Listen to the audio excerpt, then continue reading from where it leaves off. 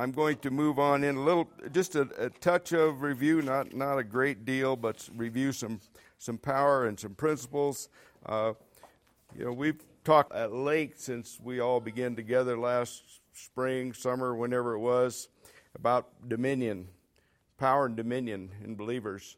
And it's a message that I have to go back. I get to teaching and I get to going through a lot of stuff, and I've had to go back. I wrote up a vision statement back in late July, early August. I had to go back and read that the other day to make sure I don't get off track, because it's easy to teach a lot of principles, but it's kind of like you have to keep track of what was the focus and bring it back to the focus, because all the word's good. And we've taught a lot about growing our faith and being able to hear from the Lord, Holy Ghost, the Holy Spirit dwelling, and so on and so forth. Well, that all has a purpose. It's just not mundane teaching, as I've expressed here more than once. If I thought of just mundane and we're all going to get all spiritual, I'd go home right now and find something else to do. But the thing is, it leads to vision. And I just felt this morning, we didn't prepare it a lot ahead of time, but I thought it's time to share a little more vision, which I will do at the end of this. Let us find out a little bit about the power. Let's go to Matthew 27. I just felt like I wanted to bring forth this. And let's start down here. It's in the middle of crucifying of Jesus. It's in the middle of this, and we'll pick it up here. Verse 37, and we'll read on through here a little bit. And they put up on his head the accusation written against him, "This is Jesus, the King of the Jews." Then 2 robbers were crucified with him, one on the right and another on the left. And those who passed by blasphemed him, wagging their heads and saying, "You who destroy the temple and build it in 3 days, save yourself. If you are the Son of God, come down from the cross." Likewise, the chief priests, also mocking with the scribes and elders, said, "He saved others, himself he cannot save. If he is the king of Israel, let him now come down from the cross, and we will believe him. He trusted in God, let him deliver him now if he will have him, for he said, 'I am the Son of God.'" Even the robbers who were crucified with him reviled him with the same thing. You stand in this word of God and you come forth of this, you'll be reviled. Not everybody's going to like you for your stand. They didn't like him. They don't like you. But a lot of times they'll revile you because it's not popular to like what you stand for. And all I can say is get used to it. We make choices. Get used to that. Get used to the fact that not everybody's all excited about where you're at with your life. But hang in there, like Sandy said, don't give up. Now, verse 45.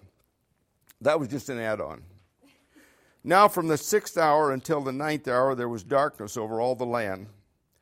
And about the 9th hour Jesus cried out with a loud voice, saying, "Eli, Eli, lama sabachthani," something or other, my God, why hast thou forsaken me?" Some of those who stood there when they heard that said, "This man is calling for Elijah." Immediately one of them ran and took a sponge, filled it with sour wine, put it on a reed, and gave it to him to drink. The rest said, "Let him alone. Let us see if Elijah will come to save him." Jesus, when he had cried out again with a loud voice, yielded up his spirit. And behold, the veil of the temple was torn in two from top to bottom, and the earth quaked, and the rocks were split, and the graves were opened, and many bodies of the saints who had fallen asleep were raised. Now, I've done a little reading. The temple was originally 40 feet high. They say, I read something that said King Herod added another 20 feet. That means this curtain was somewhere between 40 and 60 feet high. It's documented it was at least 4 inches thick. Now, behind that was the Holy of Holies. Behind that, the only people that could go in there were the priests one time a year to make atonement for the people. One time a year, atonement for their sins. You might say it like this: God was in a box. He was. He was in a man-made temple, a temple made with hands, residing back there, available only to the priest, the high priest at that time. Now get a picture of this. When he gave it up, that thing was rent from top to bottom. And later, as he had prophesied, that temple was totally destroyed. Why? God was done making man-made temples to house himself. Well, what's the significance for you and me? At that point, you might look at it like this. God was released from that box and became available to you and I by the blood. So when we talk about power and authority and discipline and vision, I want to tell you something, brothers and sisters. When this happened, it was the power of Almighty God coming out of there, going into your life to change your life forever. And all you had to do was accept it. It's not diminished. It's not diminished. You know, I thought about this the other day. Sandy and I were visiting, and some things just pop out when we visit, because she's a Holy Ghost woman, and I just love visiting with my wife. But I got to thinking about the church in America. It's not only diminished the Word of God, it's discarded it. None of this has any importance. None of it. They don't understand anything about the power of this gospel. I believe part of my call is to get that power available. To make that power, I want you to be aware of what is in you. And not let it go dormant. Fired up. Fired up. This is a powerful thing. When you think about the supernatural event that took place, that's powerful. That's God. The significance is there was no man. Even to this day, we might have machinery that would take a veil that thick and split it like that.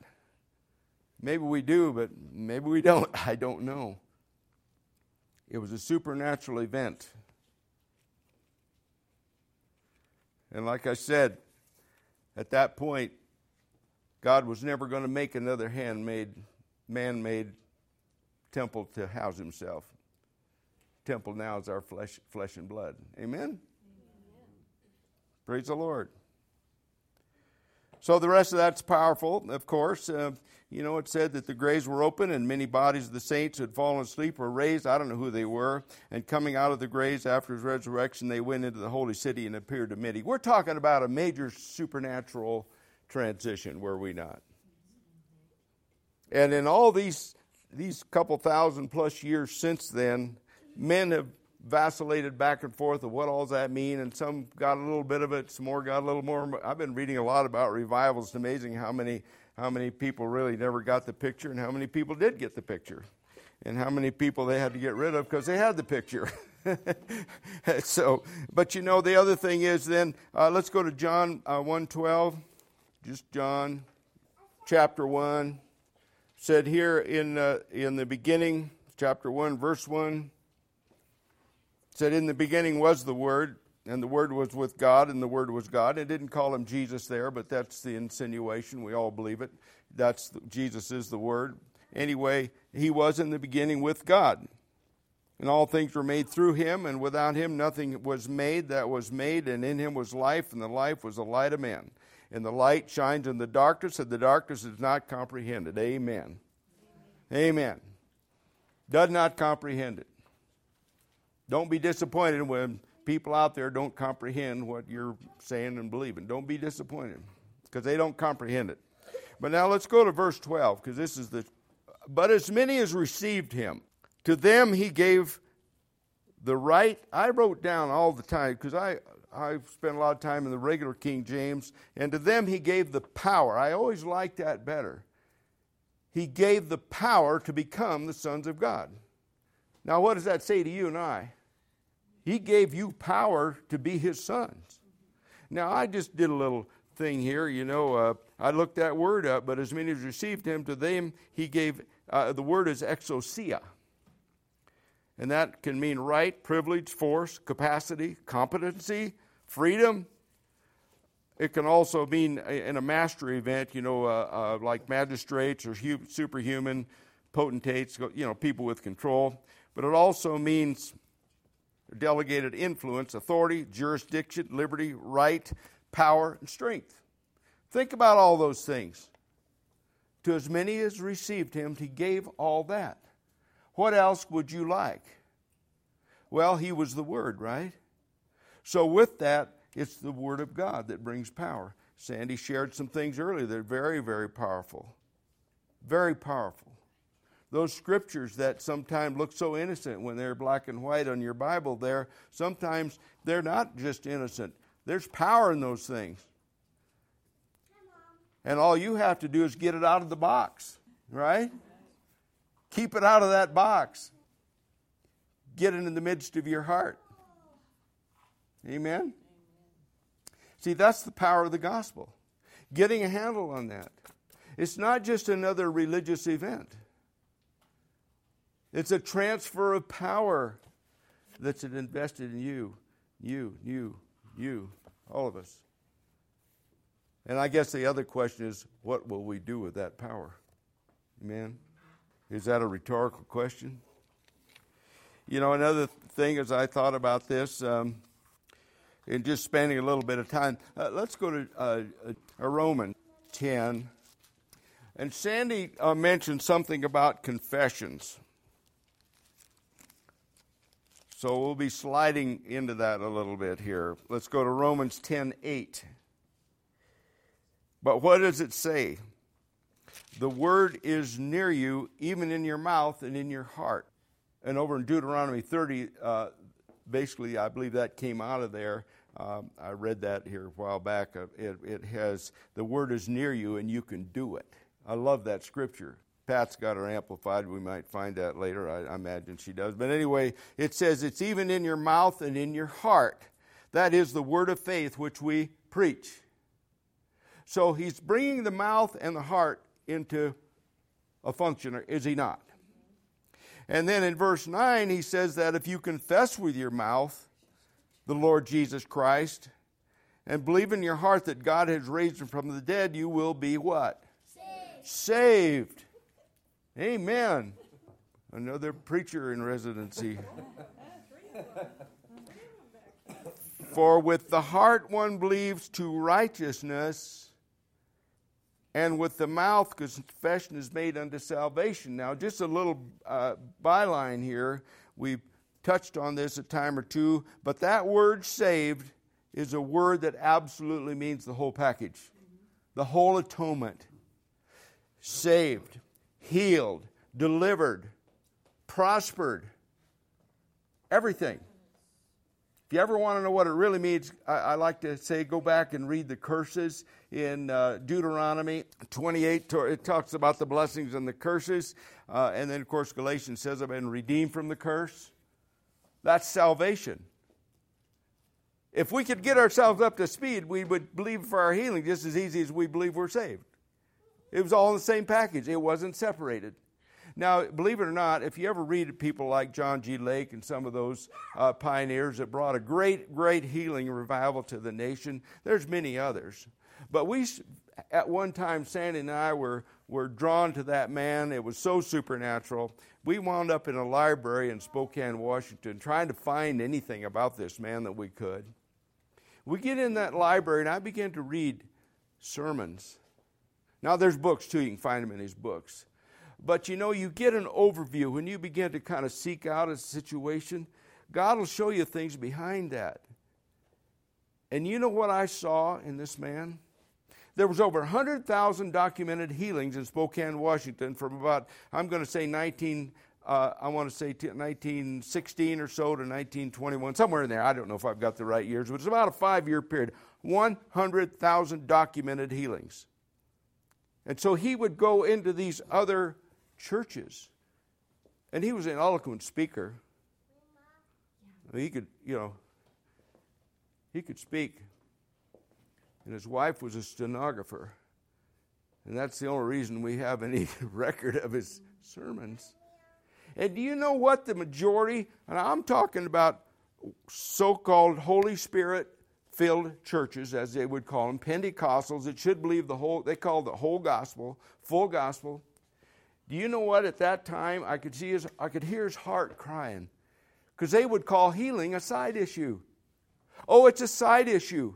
To this day, I can guarantee you there's denominations out there that say they're full gospel, but if you go in there and you talk about healing, they say, oh, it's a side issue. How do you think Jesus feels about that one? Yeah, side issue. Bible says by his stripes we've been healed. How'd you like to get beat half to death like that and then have somebody said it was a side issue? Well, I'm sure his side hurt. His back hurt, his head hurt, his crown with glory. But I mean, it's like he paid that price so we could have the whole thing. Amen? Make you want to have the whole thing, doesn't it? Makes you want to be glad that he's not in the box anymore. Makes you want to be glad that all the power that's available is right in your heart. He set up his temple in your life, in your body, in you. That's like, I've heard it say many, illustrated in a lot of different ways, but that's like if you've got $50 million in a box somewhere and you still think you're poor. That's how you can be as a believer, with all that power in you and all that invested in you. And that Bible you're holding is full of the Word, and every word in there has power. Every word in there has a significance. And we've got it all right here before us. You know, you hear people say crazy things. Well, let's see, right here. That word also in verse 10. I just read it, but we might have passed over this. For with the heart believes to what? Righteousness. You are righteous because of this word. Have you ever heard people say, oh, you know, they're trying to be a real religious. And they'll say, oh, I'm so unworthy. Well, I know I'm worthy. For one thing, my great-grandpa was Worthy Co. My grandpa was Gilbert Worthy. My dad was Gail Worthy. But I'm worthy because of the blood of Jesus Christ that was shed for me. Yeah, my flesh, it doesn't have to be worthy. I've inherited worthy. I've inherited it. Who am I worthy to? Every time I hear that good song that he's worthy to receive our praises, yes, he is. But I'm worthy to receive his blessings, aren't you? And every other thing that is available to us that he's made for us. What are we leaving on the table? We're only leaving those things on the table that we don't know. I made a statement here a couple weeks ago that I shared some things that I thought were kind of strong, and it says, now you're accountable to that. You know, that sounds kind of crazy, and I didn't mean it in any arrogant way. But it's just the truth of the matter. That word comes into you, it's there. And you have no excuse. Like, Lord, well, you know, how come you didn't do this? You know, well, I just forgot about it. Yeah, right. Well, you know, out there, in the legal world, what is it? Absence of the knowledge of the law is no excuse. But in the Word of God, you've got a right to hear it, and that's why God makes sure that word is everywhere. You know, you'd have to live under your bed with all your earplugs on and your everything on today not to hear some word. It's all over your television set. I mean, it's all over the radio. It's everywhere. Amen? No excuse. Amen? Praise the Lord. So how many's worthy here today? How many's righteous? What does that mean? It means you can receive everything he has. But the other thing it means is, let's go to Hebrews. Praise God. Well, I wanted to go to Hebrews 3, just speaking of Jesus here. Hebrews chapter 3. It said, therefore, holy brethren, partakers of the heavenly calling, consider the apostle and high priest of our confession, Christ Jesus, who was faithful to him who appointed him, as Moses also was faithful to all his house. Now, the idea is here, Jesus is the Word. He brought forth the Word.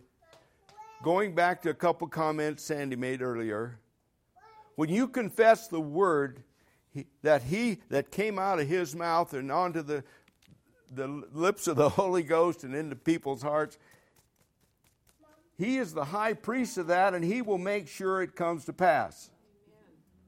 That's his job. He'll fight for you when you express the word in your daily life or in the marketplace, wherever it is. He is the high priest. He paid a price for that. He's been seated at the right hand of the Father. He's got the authority. He's there to make intercession for the saints. He'll fight for you.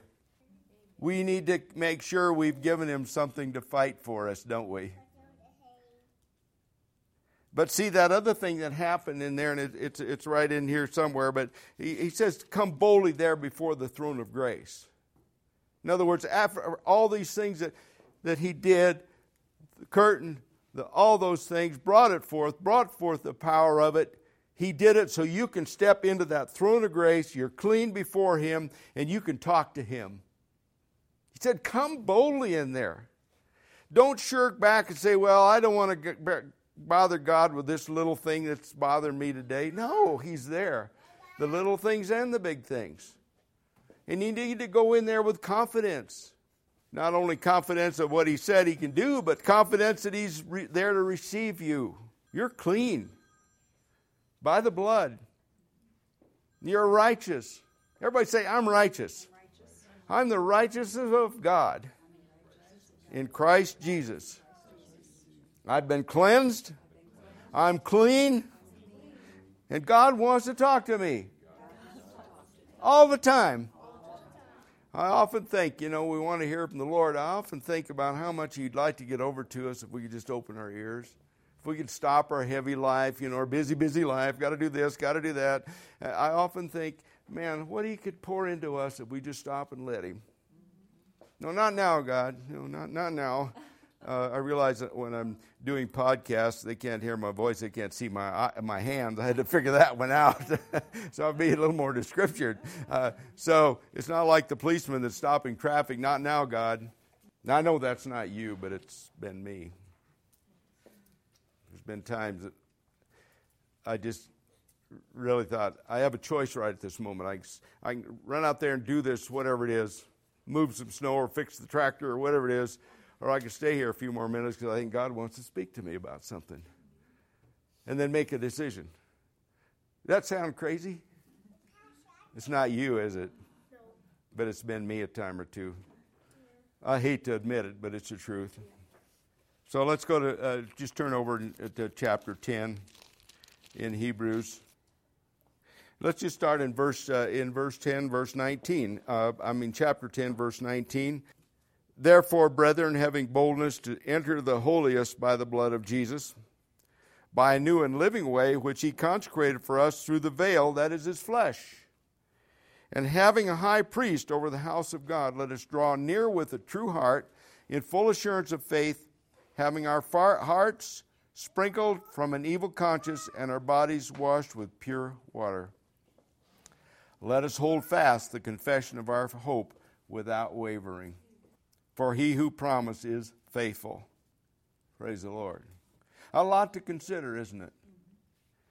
Your eyes can't help but slip over to other scriptures in verse 36.